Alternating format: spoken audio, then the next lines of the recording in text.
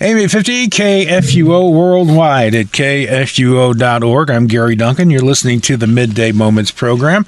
And it's time for our moment on the lighter side. And as we had for several weeks now, we welcome back Dr. Luke for our continuing series on Luke's exclusives. Now, Dr. Luke, last week you said you wanted us to return to the story we did some time ago, the story of Mary and Martha.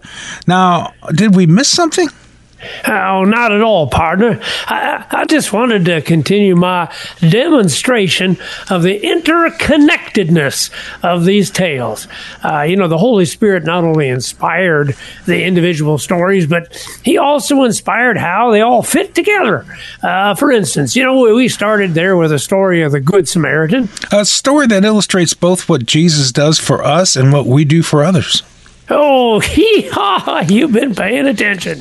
Well, as a Christian, we're always ready to help any friend, family, or stranger who is in need. Now, the very next story was about the troubles and anxieties of one who tried to be a good Samaritan, a woman named Martha. And Jesus gave His advice for such anxieties. Instead of worrying about many things, which is an occupational hazard of the Good Samaritan, we should stay focused on the one thing needful, the teaching of Jesus Christ. Because that teaching is filled with comforting things for the troubled Good Samaritan, like the promise that God will never tempt us beyond what we can bear, and the promise that in the end everything will work together for good. And the promise Jesus made to anxious people that you recorded in your gospel. Hold on there. Hold your horses there, partner. I know what you're talking about, and we'll get to it in a second. But first, I want you to read what story comes immediately after the story of troubled Martha. Luke chapter 11. Okay, Luke 11. Now, Jesus was praying in a certain place, and when He finished, one of His disciples said to Him, "Lord, teach us to pray." And John taught his disciples, and he said to them, "When you pray, say, Father." And that'll do for now.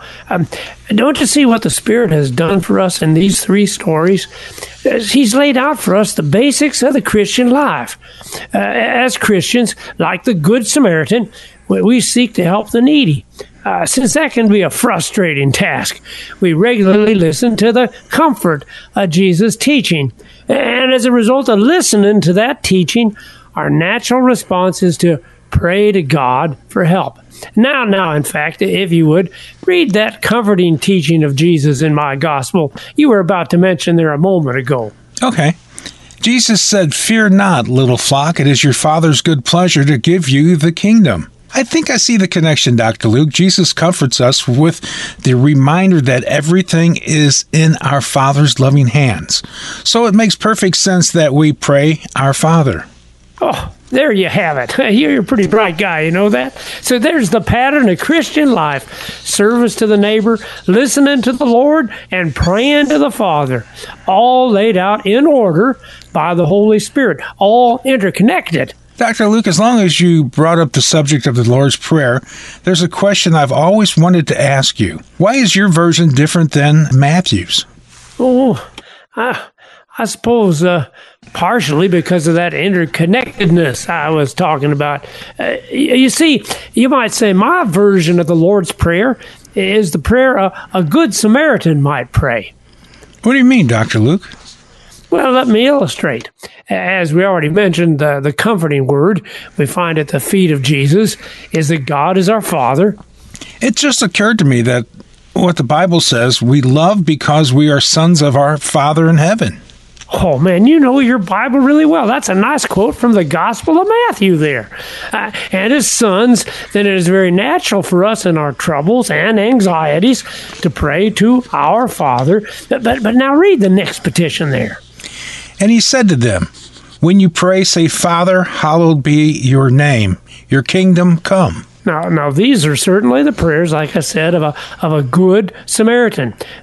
One of the dangers of helping people is that you get a lot of people telling you how nice you are. And there's a problem with that? Well, there is if you forget you're doing these things because we're just, as we said, sons doing their father's business. Oh, I see your point. The danger is we'll become proud of ourselves when really in everything we do, we want our Father's name to be hallowed. As Jesus says, in the same way, let your light shine before others so that they may see your good works and give glory to your Father who is in heaven. I can see why a good Samaritan would pray, hallowed be the Father's name, but why thy kingdom come?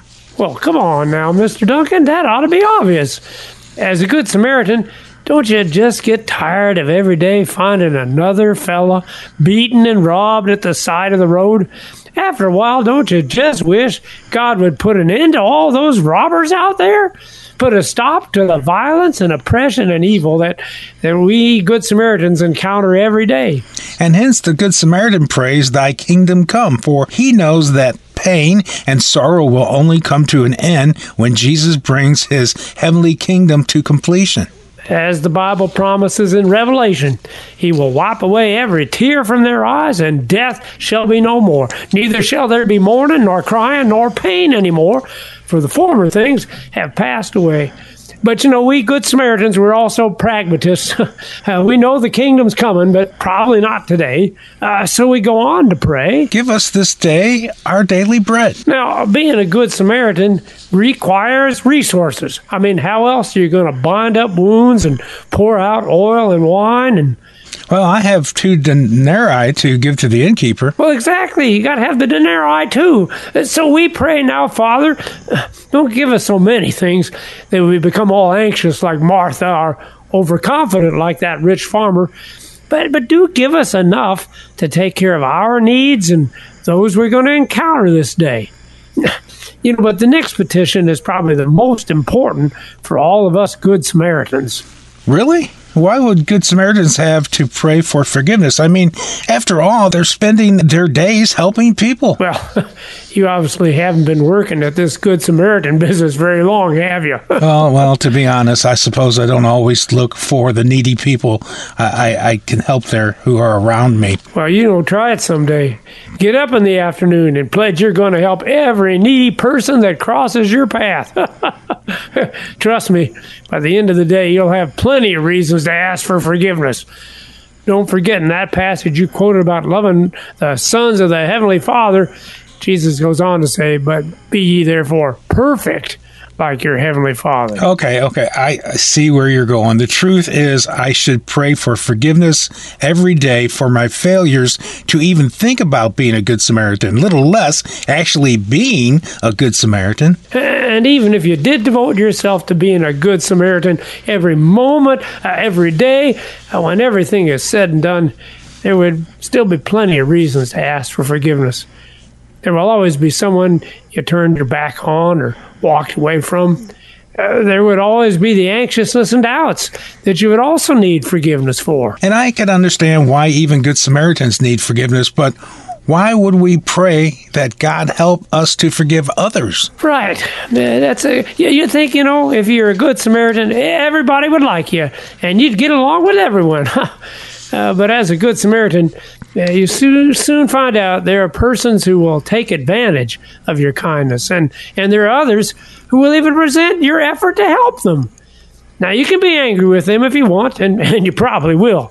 But in the end, you realize what you need to do for them is what your Father would do. You just need to forgive. Which is something I would definitely need my Father's help with.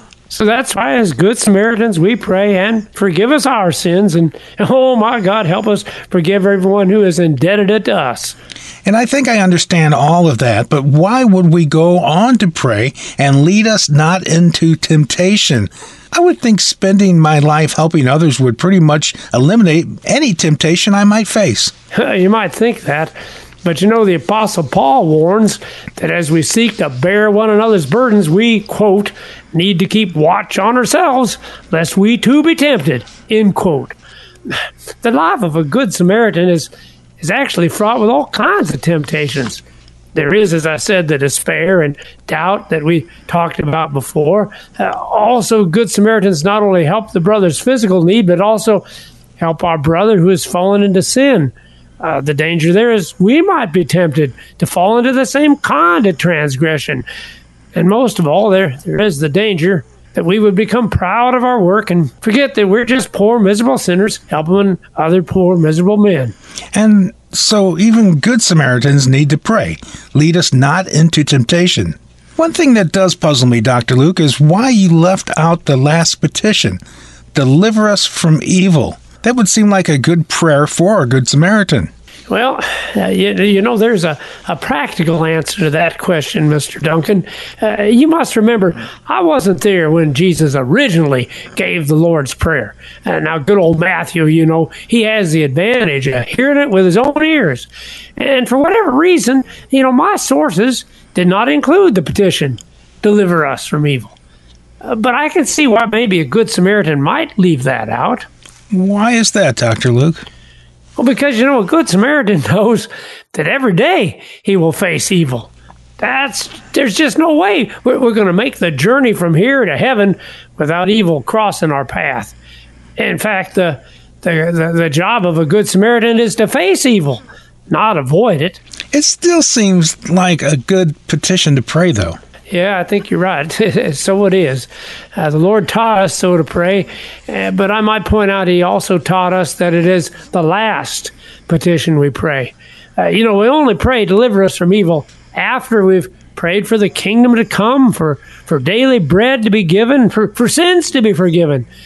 And unfortunately, in our sinful world, it may be necessary for us to face evil in order that these things be accomplished. I'm going to put you on the spot here, Dr. Luke. Do you ever get jealous that Matthew records the Lord's Prayer and it's so much more comprehensive than yours? Oh, not at all. There's no competition between us gospel writers. I mean, after all, whatever we shared is just what was given to us. I'm glad to offer what the Spirit provided to me and rejoice in what the Spirit has provided for others. As Christians, we needn't be jealous, but rejoice as we give whatever God has given to us. Well, thank you so much for what you shared with us this afternoon, Dr. Luke. Well, you know, it has been my pleasure all these last weeks, too, there, Mr. Duncan. And until we talk again, God grant us to hear his comforting word, to be good Samaritans wherever we can, and pray for our Father's help every day. Well, again, thanks so much for being on the program, and we appreciate you very much. We are the messenger of good news worldwide, KFUO.org.